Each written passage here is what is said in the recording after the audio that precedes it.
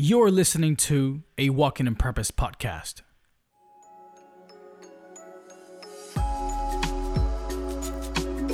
Hi, my name is Joan Veliz, and I want to welcome you to the Walking in Purpose podcast. I want you to know you have a purpose and a destiny to fulfill, and God has provided you with all the resources necessary for your journey. No matter who you are or where you are, it's time to walk in purpose.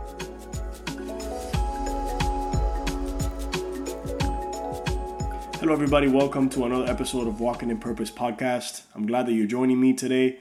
I will be continuing to speak about topics that matter, especially in the times that we're living in, with all the things that we are having to deal with, especially coming from the corona pandemic, and how we need to continue to be a light in the midst of darkness. There are some things that I want to remind you of today, and there are some things that perhaps you haven't heard of. But I think that the topic of today's podcast is one that we must be very mindful of, especially in these times, because we have to constantly be aware of the fact that there is a war, and that war is being fought every day. So before I get ahead of myself, I want to just thank you for joining me today, and I do hope that you will go ahead and pass this podcast on to someone that you may know who probably needs to hear it, and that way we continue to spread the word of God, and that's what's going to keep us in this time.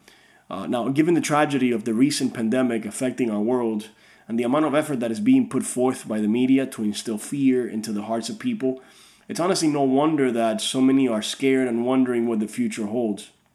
To be honest, it's taken a real effort to remain focused on the right things in order to maintain an attitude of faith.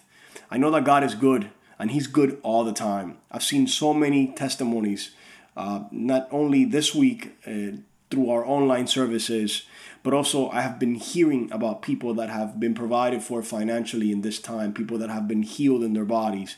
I hear of so many family members that are coming to Christ in the midst of this crisis.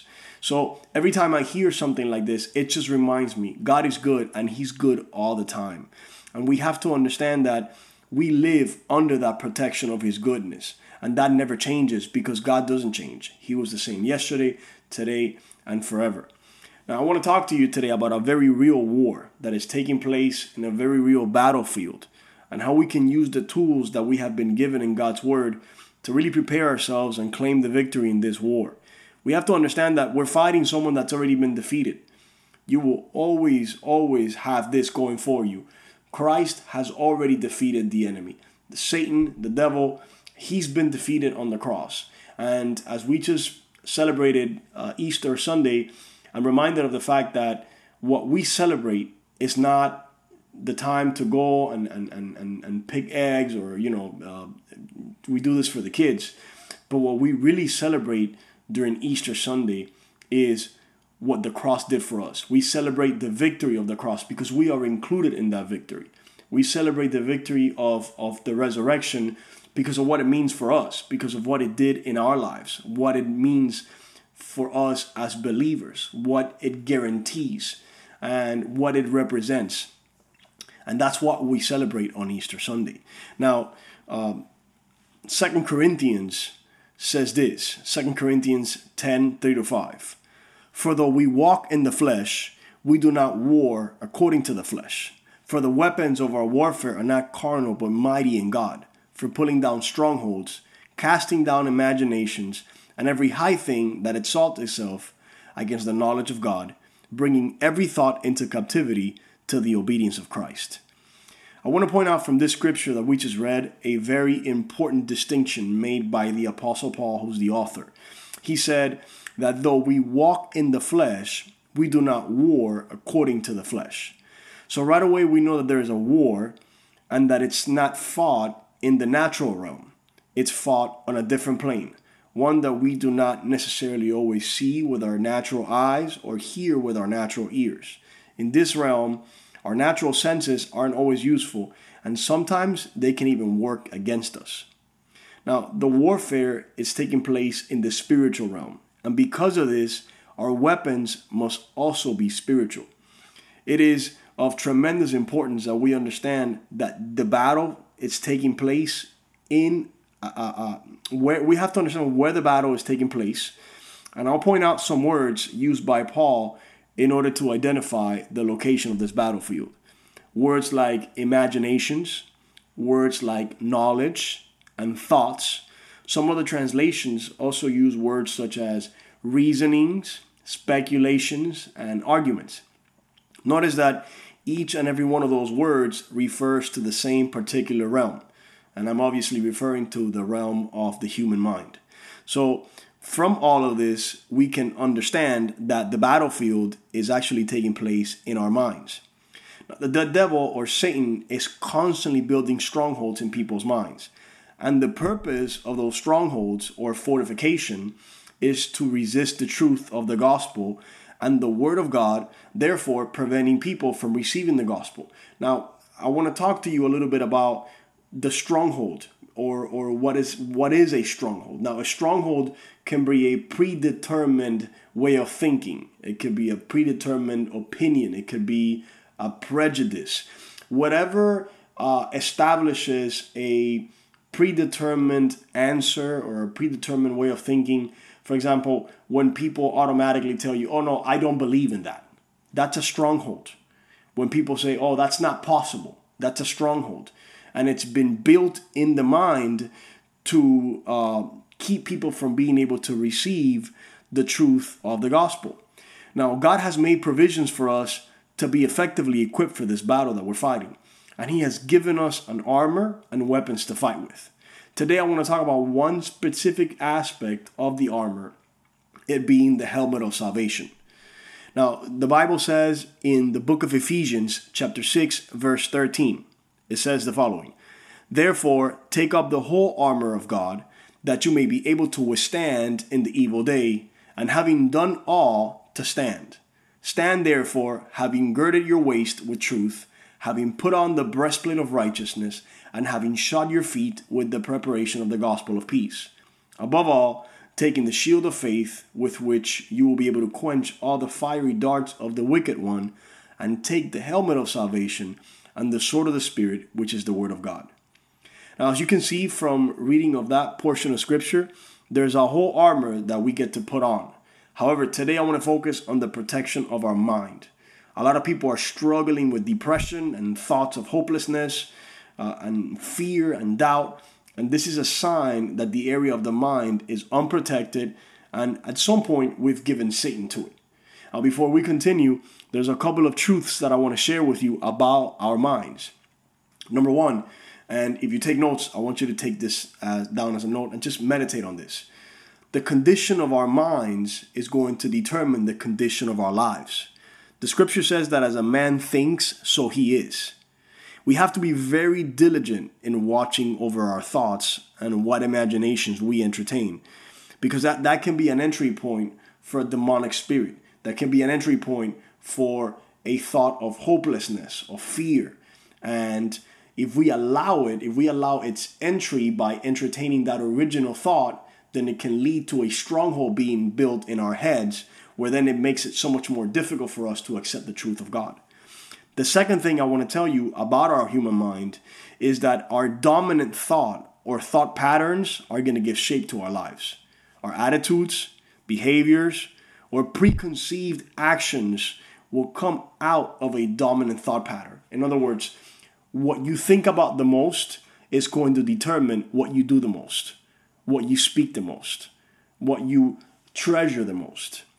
When we think of a helmet, obviously you could tell that it protects the head, but what's inside of our head? Inside of our head, we have our mind.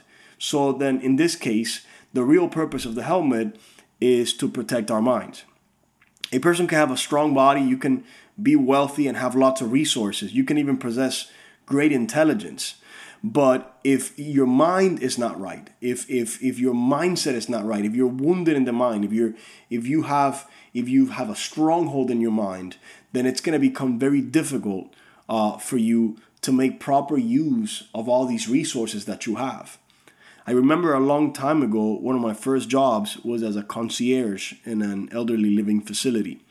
And one day they brought in this patient whom everyone seemed to know. And after obviously asking some questions about him, I found out that he had been the CEO of a very large organization and he was a brilliant man. However, he had contracted a condition which affected his mind, and as a result, he was unable to function, even in the most basic forms of behavior.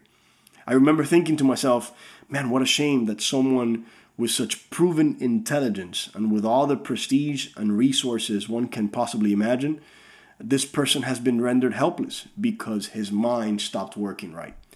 Now, that was an example of someone in the natural, but the reason why I brought that up is because likewise, just like that person, there are many today who suffer from spiritual illnesses of the mind. There are strongholds that have been built in your mind, and they prevent you from using all the resources that God has given you. Now, there are some who believe that once a person is saved after receiving Jesus as Lord in their hearts, that the helmet of salvation is automatically effective. But if we take a quick look at the scriptures, it'll show us that that theory is wrong. Let's do that now. In his letter to the Ephesians, the Apostle Paul was speaking to believers. I want to point that out. When he wrote to the Ephesians, he was talking to believers, not to unbelievers. These were people of the faith. Furthermore, we read the following on another passage of Scripture, this time on 1 Thessalonians 5:8. He says this, "But let us who are of the day be sober, putting on the breastplate of faith and love, and as a helmet, the hope of salvation." Here we get a closer look now at how the helmet of salvation is activated to protect our minds. It works by the hope of our salvation. So let's take a look at what hope is. Before we go into the biblical answer of what hope is, I want to talk to you about what hope is not. Hope is not wishful thinking. It's not vain repetitions of positive things. Hope isn't self-help, and it cannot be obtained through self-help. And finally, hope is not merely positive thinking. There is a notion going around that by repeating things or by constantly reading these self-help books or getting, self-help videos, that's going to give you hope. It won't, because hope is not a natural thing. So then, having excluded the things that aren't genuine hope, let's take a look at what is the real deal. What is hope? Well, true biblical hope is the expectation of good based on the promises of God's word, and it's activated by faith. I'm going to say that again. What is biblical hope? It is the expectation of good based on the promises of God's word, and is activated by faith. Look at what it says in Hebrews 11:1. It says, "Now faith is the substance of things hoped for, the evidence of things not seen." Faith is the foundation for hope. It's the underlying reality on which hope is built. And hope is an essential part of our salvation, so much so that the Bible says the following about our lack of hope before we were saved. Look at what it says in Ephesians chapter 2, verses 12. It says that at that time you were without Christ, being aliens from the commonwealth of Israel and strangers from the covenant of promise, having no hope and without God in the world. This is the condition that all of us have before we have Jesus as our Lord and Savior. I'm going to read that verse again because it describes the condition of the world today. It describes the condition of those who do not know the Lord. It says that at that time you were without Christ, being aliens from the commonwealth of Israel and strangers from the covenant of promise. In other words, we didn't have a promise to hold on to, having no hope and without God in the world. Being without Christ is the same as being without hope. And without God, that's the condition. It's being without Christ, it's being without hope, and being without God. That's the condition of those who lack salvation and a relationship with Jesus.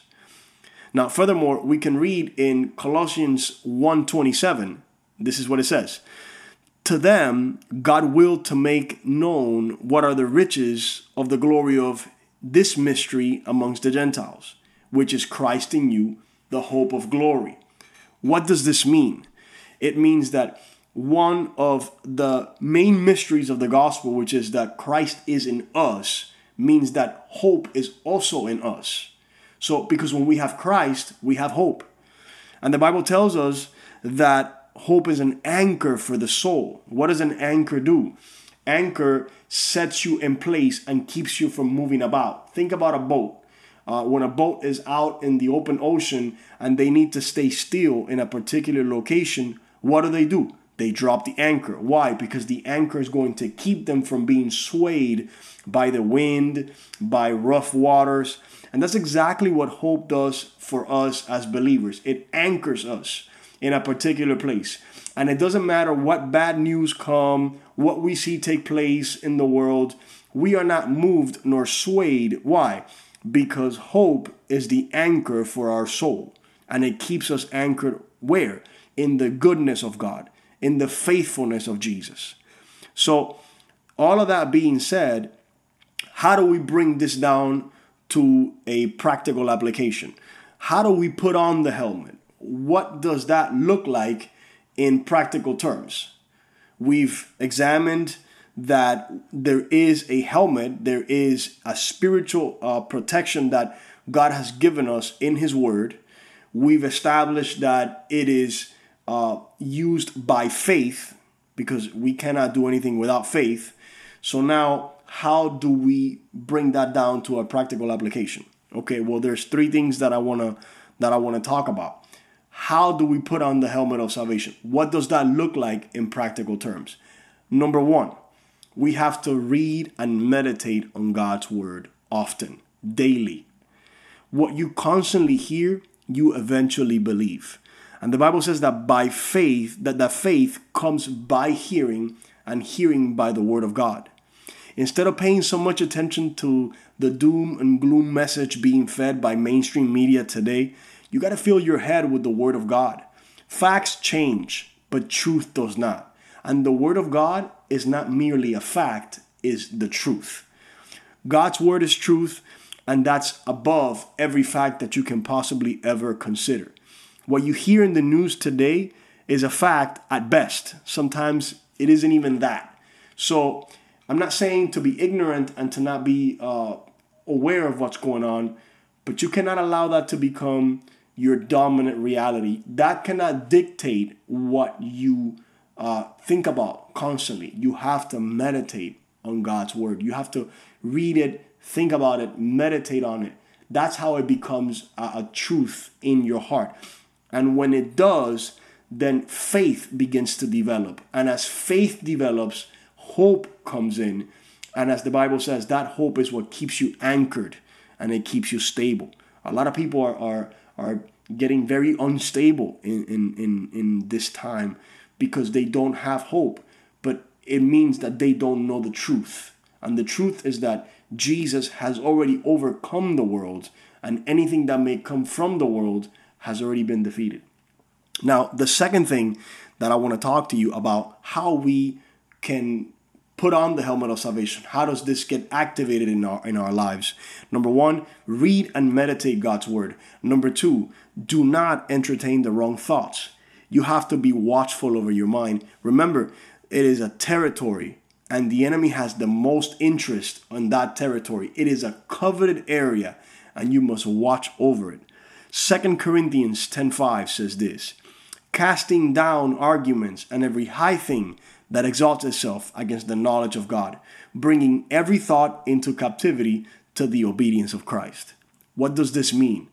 It means take control over the territory of your mind by not allowing negative thoughts of fear, doubt, unbelief to grab a foothold in your mind. Whenever the wrong thought comes in, right away you take it captive and you speak the truth of God over it. And you say, no, I'm not going to entertain that. I'm not going to think about that. That's not true. I take that thought captive to the obedience of Christ. And the third thing is activate the helmet of salvation. Put it on. How do you do this? In prayer, with your words, with your mouth. Literally, when you're in prayer, you put on the helmet. How do you do this? I'll give you an example. You're in prayer and it sounds like this: Father, I put on the helmet of salvation to cover my thoughts, to protect my mind, so that no thought from the enemy can enter into my mind. And that's how you do it. There is no substitute for prayer. And I want you to know that where prayer lacks, everything else will lack. That's honestly, I would say that's probably the biggest deficit in the body of Christ right now. Genuine prayer. The people of God seeking God in a constant and genuine ongoing relationship with Him. Now, before we end today, I want to pray for those of you that are listening. There are certain things that God has put in my heart to pray for, and I'd like to take a minute just to pray for you as we are about to close. Father, in the name of Jesus, I thank you for each and every person that is listening to this podcast. God, I thank you for their lives. I thank you for their purpose. And I thank you, God, that you have called them to be a light in the midst of darkness. And right now, Father, in the name of Jesus, I take authority over every demonic spirit of sadness and depression. I take authority over every spirit of fear and doubt. I take authority over every spirit of hopelessness. And in Jesus' name, Father, I command those spirits. I command those thoughts. I command those oppressions to loosen them right now and to go from their mind. I set them free in their minds. And Father, I declare and activate the helmet of salvation over them today. And I declare the mind of Christ. Father, in Jesus' name, I declare thoughts of hope. I declare thoughts of truth. And in Jesus' name, I command the enemy to loosen their mind. And I set them free today, Father, in Jesus' name. We give you glory, we give you praise, and we give you worship. Amen and amen. I'd like to take a minute to speak to anyone who's listening, but you've never given your life to Jesus. And if you would like to ask Him to come into your heart today, repeat this prayer with us. Heavenly Father, I recognize that I am a sinner, and my sin separates me from you. I repent of all my sins and confess Jesus as my Lord and my Savior. I believe with all my heart that God the Father raised Jesus from the dead. Lord Jesus, come into my heart and come into my life. The day I die, when I open my eyes, I will be in your arms. Amen. If this podcast has been a blessing to you, we want you to help us spread the word. Subscribe and tell others to do so as well, so that you don't miss any future episodes. We bless you, and we'll see you next week in the next episode of Walking in Purpose.